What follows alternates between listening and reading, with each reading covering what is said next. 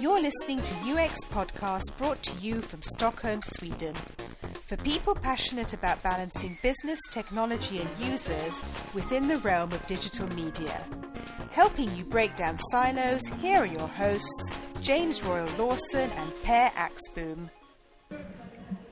Hello and welcome back to our semi-live coverage of the Almost live Conversion Jam event. You're listening to me, Per Axboom. And me, James Royal Lawson. And we just managed to grab Brian Clifton, who just gave a talk on stage about big data. And Brian Clifton, people usually introduce you as you've been head of EMEA at Google, I think. Yeah, I was the founding head of web analytics for Google and EMEA. I joined when there was just me, the only person there banging the drum for web measurement within the company. And I was there for 3 years. So, I guess that's where I sort of became more visible. When you're at Google, you do have a higher visibility. Yeah. And now you live in Sweden, you work a lot with search integration. Yeah, I live here, I work here. I partner with search integration. I sort of help their clients really sort of not so much go deep with analytics. That's important, of course, but really integrate so that analytics or measurement is not just a silo. It's actually part of the whole big digital marketing plan, which is where the interesting stuff really happens. And then you go deep. You've got to integrate first. Yeah. So your talk was on big data today, and which is interesting because just thinking about the stuff you produce on the web as a single person, sketch notes, the podcast we do, blogs, we do. We're a bit unusual, pictures. I guess. But but just thinking about that, it's not. You said it's not about big companies anymore, but sometimes it's about individuals as well. Yeah. And the data that is produced today is huge. And you gave a number there that I'm not sure I actually heard you correctly. You said something about all data up till 2003. We're basically producing that amount every day now. Every 2 days, yeah. It's a quote from it's a quote from Eric Schmidt, who's now the chairman of Google. He did a talk. It's a couple of years old now, so I think maybe it is every day. But he was saying that, and he would be a guy to know this sort of thing. That mankind basically every 2 days produces as much data. Most of it's probably noise, but there's as much data points out there now every 2 days being produced than the whole of mankind up until 2003. It's a staggering number. You hear that one about YouTube normally, that there's more film uploaded to YouTube every, I think it's a minute. Yeah. It takes a whole year to watch or something like that. It's mind-boggling. I used to use that quote about 4 years ago, and now it takes like a week to watch 1 hour's worth of upload, something like that. It's like that kind of feeling that you're never, ever going to catch up with everything that's out there and produced. It makes you feel very small. So obviously analytics is a big deal, and just figuring out what you want to measure is also a big deal, and then deciding on, like you were talking about, key performance indicators, setting your big goals, the macro goals and the micro goals. Do companies do this? Unfortunately not. There's not many. I mean, I've been banging the drum for many years. Unfortunately, what happens is companies, regardless of size, do obsess about collecting data. Yeah. Just collecting it, gathering it. Yeah. If you're very active, reports, they just want to see the figures a lot of the time. Yeah, and if you're very active online, you tend to want to really focus on the accuracy. How accurate are these numbers? And unfortunately, they never move down that data funnel. They stay at the top with big data, which means nobody really has the motivation to go deep because it always seems such a daunting task. Yeah. And that was the point of today, really, showing people, okay, how can you break this down into much smaller, manageable chunks without losing anything? Exactly. Yeah. One of the things we struggle with, actually, is measuring something like a podcast. Now, there you have something like a file that's moving around. It's over on iTunes. We're having an RSS feed. We don't know if people have finished listening to it. Have you ever seen a challenge like that? Yeah, I mean, I can't speak for podcasts directly. I don't think I've done measurement of that. But if you think about YouTube, it's a similar type of thing. You host your content on YouTube. Yeah. It's a third-party network. It's not yours. It's Google's. It is difficult to, A, get those metrics, and then, B, bring it together with other metrics that are relevant, like what's happening on your website, for example. It's definitely a challenge. Google can help you with that. Obviously I've drank the Google Kool-Aid, but Google can help you with that because it's a Google product, and so is Google Search, and so is AdWords, and so is Analytics. So there's a lot of integration that they can do. Once you start moving away and using other products to distribute content, it does become tricky, and that is it's kind of, the pot of gold at the end of the rainbow. Everybody wants it, but I think we are, the difference being the pot of gold at the end of the rainbow. I think we can get there. We will have an integrated approach, but we are talking years away before that is going to be very simple for people to do. At the moment, it's difficult and in most cases impossible. It's just too fragmented. Data's in a different place.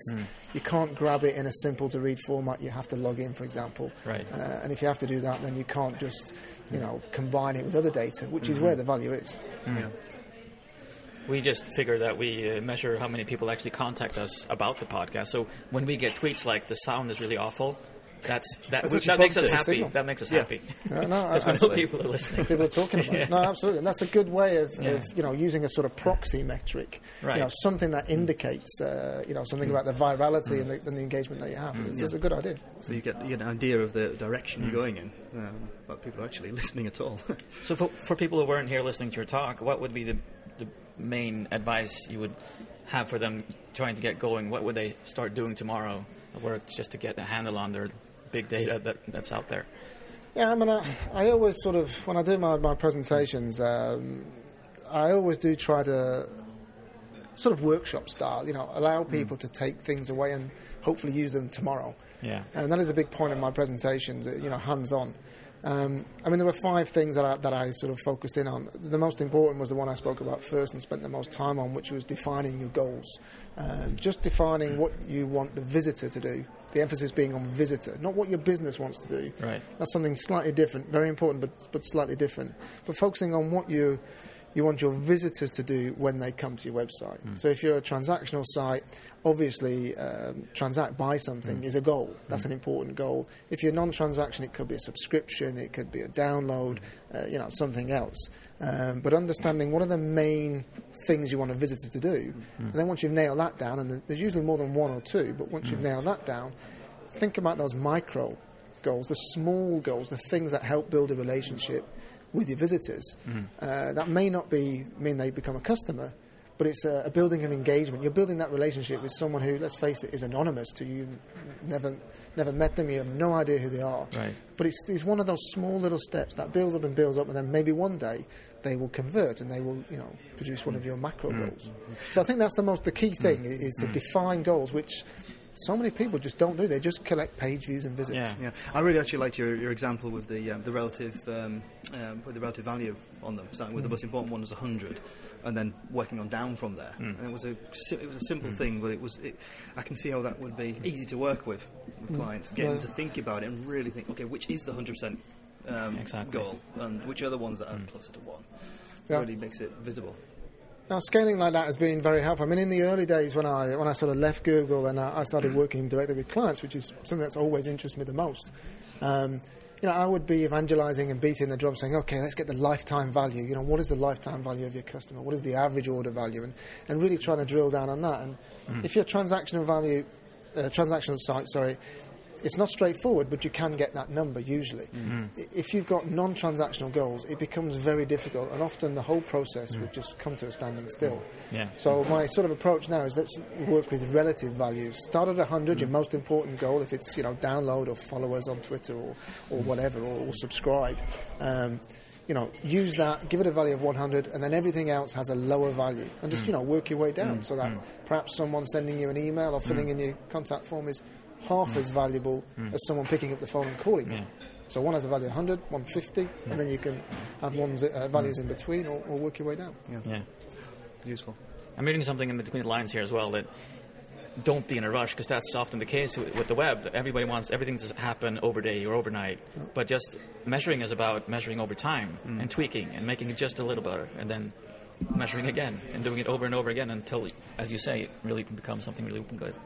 Absolutely. I mean, I think my takeaway from this morning's session, from the 3 speakers that we've had, is just that. It's it's incremental. It's building better websites, easier to convert websites, and of course, it's not always going forward. Sometimes you have to take a step back because a new technology comes along or a new type of visitor behaviour, like what happened with social over the last few years. So it is It is incremental, and therefore don't be afraid to test.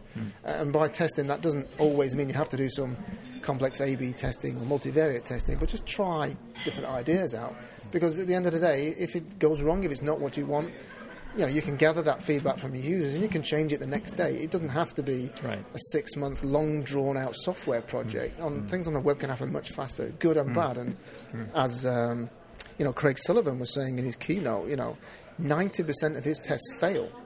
Now, that's not a bad story. That's a good story because he's learning. 90% of 340 million, wasn't it? It was a completely scary figure of test, but it was. But that's keep on moving. That's a lot of information gained from failure because you can't always win. You can't always do groundbreaking stuff. It means you're listening. Yeah, absolutely. We've had all the three, 3 or 4.